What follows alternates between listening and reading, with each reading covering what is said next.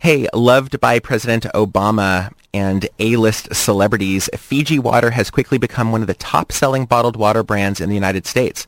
This is no doubt the result of a marketing blitz that has constructed for the water both a posh image and, perhaps more pointedly, a reputation for being a charitable purchase which benefits both the people of the tropical island as well as the environment and the environmental movement.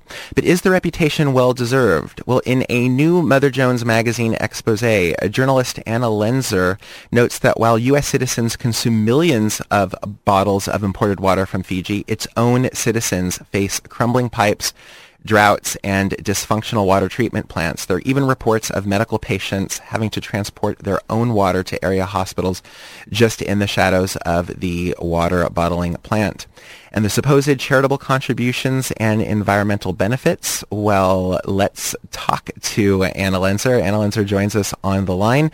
In addition to being a contributor to Mother Jones magazine, she's worked for Rolling Stone and a host of award-winning authors, journalists, and the like, including David K. Johnston, the author of Free Lunch, How the Wealthiest Americans Enrich Themselves at Government Expense, and Grand Illusion, the untold story of Rudy Giuliani and 9/11.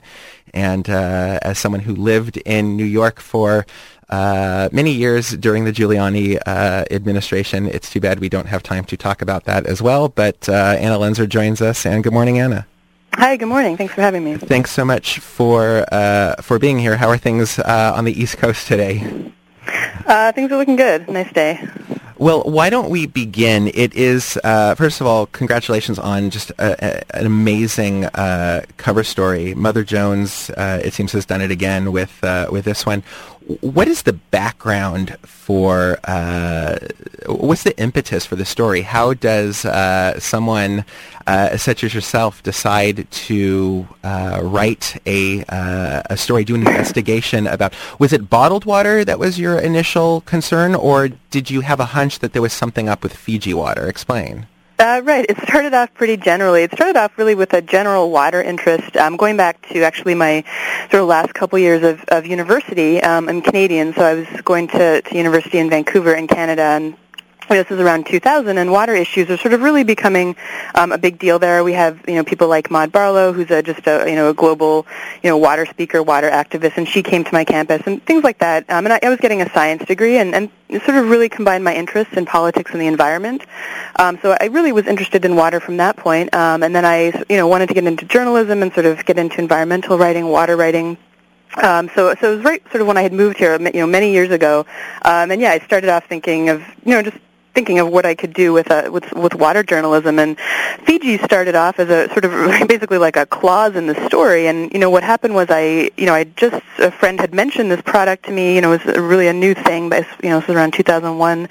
And I went on their website, and first of all, I saw that the founder of the company was a man named David Gilmour, who had created this company, Barrick Gold, which today is the biggest gold mining company in the world. And I knew a fair bit about them, and they have a lot of interesting connections to former presidents and so forth. So that made me really interested in the company. And then also I just would go and started looking on the news in Fiji, and the first thing you see, is every day there would be some water crisis or another. People running out of water, just a really clearly a water crisis going on there. So that really sort of captivated me. And over the years, I just kept up with the news in Fiji and followed what the company was doing, and it was just sort of that's sort of how it snowballed from there. Now, I'm sure listeners of this program are aware of the politics of bottled water. We've done a lot of stories on environmentalism, both here on Justice for Just Us and KUCI. And so certainly I'm sure listeners, you've got a great chart here that there's a great chart with accompanying the story that looks at how far did bottled water travel to a San Francisco Whole Foods? And I don't know if there was another, it looks like there's another contributor who helped put that research together. Yeah. But, for a bottle of Evian, it is 6,000 plus miles. For a bottle of Perrier, it is 5,900 miles. and for a bottle of Fiji water, it's 5,400 miles. The sad thing is that Dasani, which is Coca-Cola, is 22 miles, but Coca-Cola's got a whole bunch of other issues. So yeah, I mean, Coca-Cola, they have a bottling plant here in Queens. It's like right. New York City tap water. So, I mean, yeah, that's really the sort of the game, right, with these water companies is how far away can we bring you the water? I mean, the farther away, the better. Is sort of this like tension, between the environmentalists looking at the further, the worse it is for the planet, and plus, companies like Fiji saying the fact that it's so far away, that's what makes this, just a totally unique product because it has not been touched by man. So yeah, that is an interesting thing to look at. So before we even get to the politics of Fiji, just to give the listeners the backdrop. I mean, so right away these numbers. Don't they kind of offset any claim of environmental purity? I mean, the product might be environmentally pure, but what it takes to get the product from point A to point B kind of undoes any environmental claim. Isn't that kind of... Right. I mean, I would say that it's an absurd notion to suggest that importing water, from Fiji to the United States is in any way an environmental net gain, and that's something that I look at in the story, and I think a lot of people have probably heard Fiji Water's slogan, "Every drop is green," or they've seen the bottle with the green drop on it. And, it's if you look at the actual impact when you buy a bottle of Fiji Water, I mean, the plastic, we talk about that in the story, Fiji uses double the plastic as a lot of bottles, and part of that was, it makes the bottle feel very substantial, and that's sort of what went into making it this luxury product to start off with. And the company even lists its carbon emissions on its website, and it's for a 1-liter bottle, which isn't even the biggest bottle. There's a 1.5-liter bottle, but the 1-liter bottle creates, they say, 1.3 pounds of gas, of carbon, of greenhouse gas. So then, they go into this whole campaign of, well, we're, buying offsets and this and that, but, those are paper numbers. Those are like, offsets that are calculated, decades in the future. They'll take, effect and so forth. So right now, you're buying this product with a very big environmental footprint, and yeah, it is kind of a contradiction to sort of say you're importing this water from so far away, and you're doing the planet a favor. I mean, the Fiji Water literally says, if you buy a bottle of Fiji, you are, one of the executives wrote this comment on the Huffington Post and said, we'd be thrilled if anybody ever drank nothing but Fiji water as a means to keep the sea level down. And I think that's almost reckless and dangerous thinking. It's a misrepresentation of what they're doing. I mean, the only comparison that I could think of is when Philip Morris started having a stop smoking campaign. So ironically, the more Marlboro you bought, the more money was being funneled into the stop smoking campaign. Right. I mean, it's kind of like, this is either like, Kafka or... Yeah. Let's fund these sort of environmental projects with a fraction of our earning, through these incredibly environmentally destructive practices. It's just, it's the math, if you looked at it rationally, it does not make any sense. I want to remind listeners they're in tune to KUCI in Irvine. This is Justice or Just Us. We're speaking with Anna Lenzer. She is the author of Spin the Bottle, which exposes the truth about both Fiji water and more broadly the bottled water industry. So let's turn specifically to the politics of Fiji. How did you find out? I mean, you had mentioned earlier that I guess you had been studying bottled water in general, and then you can't help but keep hearing about the instability in Fiji. So maybe tell our listeners, we're Americans, you're Canadians, so we don't quite know our geography as well as maybe other. Where is Fiji? Give some background about the instability of the country. Right. So Fiji is actually many hundreds of islands. There's about 300 islands total, 100 or so are inhabited, but there's basically one main island called Viti Levu. Population is nearly 1 million people now, but it's in the South Pacific. Its nearest neighbors are Australia, New Zealand, and some of the other South Pacific islands. But so it's in the South Pacific. And Fiji has a sort of tumultuous history. It was a British crown colony in the 19th century, and I think it was like 1874 or so. And then it became an independent country in 1970. And then, in the years since then, it's had 4 coups. In the 1980s, there was another coup in 2000. And then the current regime, right now, Fiji is ruled by a military junta. That's something, we get into, and there really aren't, I don't know the total number, but there really aren't that many countries today still ruled by a military junta. I mean, there's Burma, Libya, a couple others.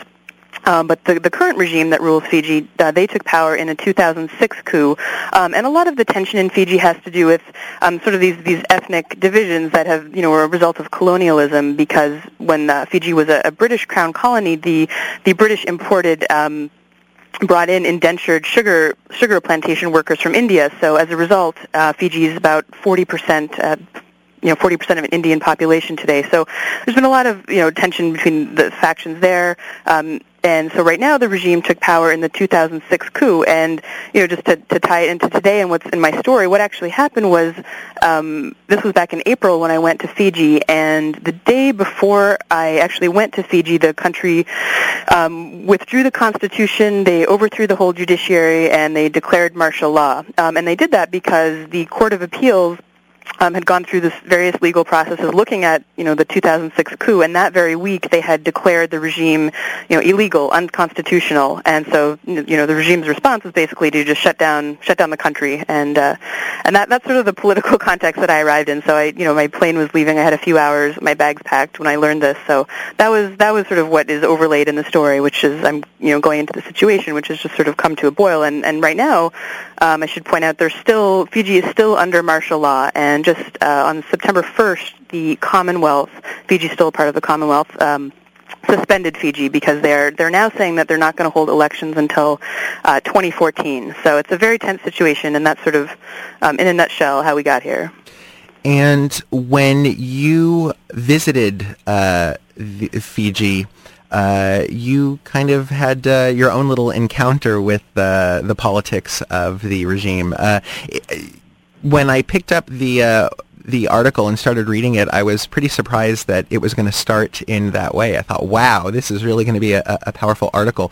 Maybe give our listeners a sense of the kind of risk that you took doing this reporting, because it's quite remarkable. Yeah, I mean that, when I planned the trip and we were planning the story originally, that obviously wasn't part of it. It was just a really, coincidence in the timing. But, I'd been following Fijian politics for years, and there's sort of this idea that Fiji is, it's still a very popular tourist destination, and even throughout this, this political tension and these coups over the last few years, there's still this idea that it's a safe place for tourists and for Americans and so forth, and, my reporting was not really about the political situation, so, the worst that I had read that was happening in Fiji to journalists was, mainly these Australian and New Zealand journalists were being deported if they were filing stories, specifically on the regime, on the political situation. So when I went into Fiji, I didn't, the biggest risk that I felt I was taking was that, I might be deported if my questions, if someone perceived them to be too sensitive or something. But it was fascinating when I got there. I was not expecting it, and because the first day I got there, anybody I talked to on the streets, they were basically like, this is the wrong time for you to be here, you should leave, and I one of the big reasons I went there was to do things like go to the courthouses, and, FIJI Water has had a number of court cases there, so I wanted to try to look at, court documents, government documents, but everybody was just saying, do not go to the courthouse, do not go to the government house, don't call, it's a bad time, you'll get deported. So I had sort of postponed these, those sort of reporting tasks until the end of my trip, thinking like I'll just stay under the radar as long as possible. So for this very day when I had this encounter, I was back in Suva, which is the capital city of Fiji. And just to recap for your listeners what happened, I was in an internet cafe in the morning. I had my own laptop, and I had been to the FIJI Water factory the day before, so I was on my own computer sending some emails back home about my trip to the factory. I sent a story about, the political situation, and my computer died, and basically a few minutes later, a pair of police officers walked in and arrested me. It turned out they said, we're going to take you in for questioning about the emails you've been writing. So the police in Fiji I learned through getting arrested, have police officers actually reading people's emails in internet cafes, and that was just completely shocking to me because obviously I didn't have wireless in my hotel. I would have done that, but I would have taken the precaution and not been there. But this was something nobody knew that they were doing. So that was sort of my introduction to the Fijian police system. Your own personal welcoming committee. My own personal. We're speaking with Anna Lenzer, journalist, author of Spin the Bottle, the cover story of Mother Jones. Well, tell listeners some of the things that you discovered on your trip. I'm looking specifically, is it pronounced, Crumbling? My own personal. Rakiraki, the village where the bottling plant is located. What are the conditions there? Right. Well, Rakiraki was, one of the reasons I really stayed fascinated with the story over the years, because I would read these about 10 or 12 Fijian news sites every day, and Rakiraki would come up all the time with these stories with various water crises. I mean, it would be, typhoid, or it would be, there's a really catastrophic drought throughout Fiji in the late 90s, like an 18-month drought in which UN disaster teams were there and reporting that they were trying to deliver emergency water to nearly half the country. So, I just read over the years just this one thing after another with people in Rakiraki not being able to get enough water or having this toxic water. And then when I went to the factory, you take this bus from the capital city, Suva. It's about 4 hours. So the last stop before, with the bus stops before we get to the factory, about half an hour before you get to the factory, is Rakiraki. So it was really fascinating to go there. I mean, I went in I have a Lonely Planet travel guide I just picked up for Fiji, and it said, Rakiraki water is deemed unfit for human consumption. You go in the grocery stores in Rakiraki, and they sell Fiji water, and it was funny. We converted the price, and it turned out it was basically nearly the same price as it costs in the United States for Fiji water, and this is half an hour from the plant. But Rakiraki to me really symbolized this extreme paradox and tension at the heart of Fiji water, which is all these years I'm reading these stories about Rakiraki and people not having water. Actually, at one point there were stories the government, or they were trying to get emergency water deliveries, and they only, it was going to cost like $3,000 or something, and they couldn't afford it. I mean, it was just this, $3,000 just when you think of Fiji Water's earnings. So I just had this, I could not, was trying to understand this idea of these, millions of bottles of Fiji water sort of being trucked past this town and off the island, and sort of what were the politics behind that, and how did that work? So that was really a focal point of the story. I mean, one of the things that I find so hard to believe, and maybe this is a bigger, broader theme. I mean, it's one of the things I like about the article is that it really raises a bunch of questions. But you talk about all of the A-list celebrities or politicians or celebrity politicians. I mean, right. Anyone from Barack Obama to Al Gore to Ariana Huffington. I find it hard to believe that people of that stature and that political awareness are I don't want to use the word ignorant, but I can't think of any other word at this point, ignorant of this paradox that we're taking a natural resource from this island, and yet the very people who reside there don't have drinkable water. Is this part of a broader, American or Western, maybe, practice of just not thinking about, where the meat on our plate comes from, or where the gas in our car comes from, there's just something quite shocking seeing a picture of Barack Obama drinking Fiji water, or Al Gore at a conference, or even worse. I mean, I was at the RNC protesting, and I almost went to the Life After Capitalism conference, though I was arrested, so I could make it. Uh-oh. But the whole idea of a bunch of panelists at a Life After Capitalism conference drinking Fiji water and being oblivious, maybe that's a better word, oblivious of what's going on. I don't know if I'm just grandstanding or if you want to comment on that. No, I mean, yes, so the Life Up, that was back in 2004, and I think what you're talking about, it's really true in the sense that I think there's this real blind spot about and the language I use in the story is that the brand of Fiji has eclipsed Fiji, the country, and it's sort of, the company has spent, in 2008, they were going to spend $10 million on marketing. And sort of that's something I get into the story, where really the company has marketed not just its product, not just Fiji water, but Fiji, the country. I mean, they have trademarked the name of the bottle. They're marketing their slogans and so forth. They were all geared to sort of sell us this idea of Fiji as a tranquil, unspoiled paradise. And it really has been interesting over the years to sort of see all these people, politicians and celebrities drinking the water. And I don't know. I mean, the company has sort of been very successful, at presenting themselves as this this, not only an ecologically sensitive company, but basically a politically sensitive company. I mean, its owners right now, Linda Resnick, she's very well known in this country. I mean, she writes a blog on the Huffington Post. She's a huge political donor. I talk about in the story. I looked at their political contributions, and both she and her husband Stuart contributed more than $300,000 to a whole host of Democratic politicians, from Obama to Hillary Clinton and so forth. But they also contributed to McCain. So, they're these very politically connected people, and I have no idea what people are thinking when they drink Fiji water, but the story was intended really to lay out all the information that I was able to find about the company. And part of that, I think, is questioning this idea that Fiji Water has presented, which is, if you buy a bottle of Fiji water, you are doing a net positive thing for the environment and for the people of Fiji.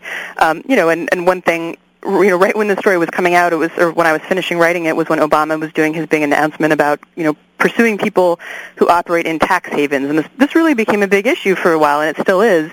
But one thing I discovered in researching the company was that Fiji Water, has these arms in these tax havens. So their trademark name Fiji is registered to one of their companies in the Cayman Islands, or one of the the owners' companies in the Cayman Islands. But beyond that, their actual Fijian company, according to court documents, their own records, is owned by a company called FIJI Water Luxembourg. So it's this like Fiji Water entity in Luxembourg. So the story was really just intended to look at all aspects of the company, and we talk about that one of the big things that the company has started doing is making these contributions in Fiji, probably about $1 or $2 million. But we're trying to look at the whole picture, and what does that compare to total revenues, compared to the fact that it hasn't paid any taxes. It's had a tax-free holiday since 1995. So it really is a complicated picture, and there's a lot of people who drink it, and I don't know what happens from here, but it is interesting. And I suppose for the record, I should let listeners know I was arrested for protesting the RNC, not for any other kind of craziness, right. But I guess that was craziness too. But so here's the multi-million-dollar question, I suppose. So when consumers purchase a bottle of Fiji water, aside from all the other environmental concerns and so forth, are people supporting the current regime when they purchase a bottle of Fiji water? Well, I would really, just encourage people to read the story and see how they feel about it after they read it. I mean, it's a really complicated question, and one, the thing I look at is, right now, for example, I spoke to Fiji Water spokesman last year, and the way he put it to me then was, we basically market Fiji with the product. And he also said that this is one of the few products the government has it's been able to get around the world, and that's been a really good thing for the government. But I also talk about, I quote, recently attorney who was working for the UN, he wrote a commentary called Why Obama Should Stop Drinking Water. And, he's basically saying, the regime, we're in this horrendous situation, nobody knows what to do, and Fiji Water is the company's signature, the country's signature product. So I don't, people should really read the story, but the fact is that, over the years, and still to this day, the regime talks about what they call brand Fiji, right? So they always say, we have this great image now of Fiji as an unspoiled paradise, and Fiji Water has been instrumental in creating that. And what the consequence of that is just, in the last few months, during this reign of martial law, we're still seeing like Tourism Fiji, other Fijian agencies, they circulate these photos of, we're talking about Obama. There's a famous photograph now of Obama with some delegates on Fiji water bottles. So the Fijian government circulates these photographs. They take them on they have these, they go to China, and they're really doing a big push now to try to bring business and tourists from China. So Fiji Water, they talk about their trade shows there, and they're going and they're promoting Fiji Water. And even in the last couple of weeks, Fiji Water is still working with Fiji embassies, like in Japan.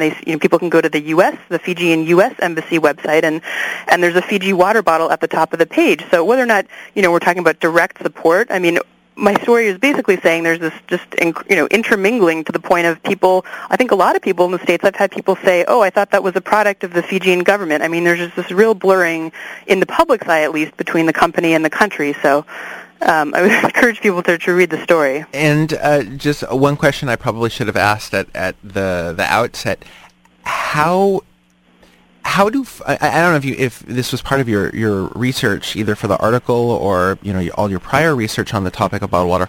How do corporations, and in particular foreign corporations, gain access to and or ownership of these natural resources? Because we are seeing, the privatization of natural resources. We know that, was it years ago, Bechtel privatized water. I was it in Bolivia, or I can't remember. I mean, how does this situation arise where a U.S. corporation controls so much of the water in a foreign country? Right. I mean, that sort of why I was really focused on Fiji was as a microcosm of this larger question, which is all over the world. These private companies, for very little money, are able to get the rights to this water. And you talk about one of the sidebars in the Mother Jones story, and it was Jen Phillips, who's an editor there. She's did another fantastic sidebar, which looked at domestic brands of water, and you look at them and they're all like have some pristine picture on the front, and then they're like from a Superfund site, or they're toxic, and it's sort of and on top of it they're paying just a tiny fraction on the dollar for the water. So it varies by situation how companies are getting these resources, but I think people are finally starting to look at these companies one by one and saying how much are you selling this for, where is this from, and what is the markup on it. But in Fiji's case, I look at it, which was really interesting, which was had a lot to do with the owner, David Gilmore. And that's sort of another area of the story that we haven't really talked about, which is just, the connections that this man had. I mean, he had founded these, gold mining company and so forth, but he had been in Fiji for many years already, or in the South Pacific, and he had started a resort and a hotel company. He was working with a couple of Saudi princes, so he just had these incredible international connections, and they were funding him, and he started a company called the Southern Pacific Hotel Corporation, and they had built some resorts in Fiji and in the South Pacific. So he was well known in Fiji. And basically what happened was how this water was discovered was really interesting. It was the Fijian government actually was surveying the island with some aid organizations from around the world, some geologists and so forth, trying to find other stores of groundwater for the Fijian people, and basically they came across this aquifer. It's in a very deserted part of Fiji, and it's another interesting thing because Fiji has a lot of sort of land tensions, but this is in a more deserted area on the North Shore. And basically, someone at his company found this report, which talked about this aquifer, and they essentially, through his connections to the government, he got a 99-year lease. He got a 99-year lease on the land, and which gave him access to the aquifer. And he mentioned once, I mean, the company won't say now or how big the aquifer is, but he said on CNN once that it was a 17-mile long aquifer.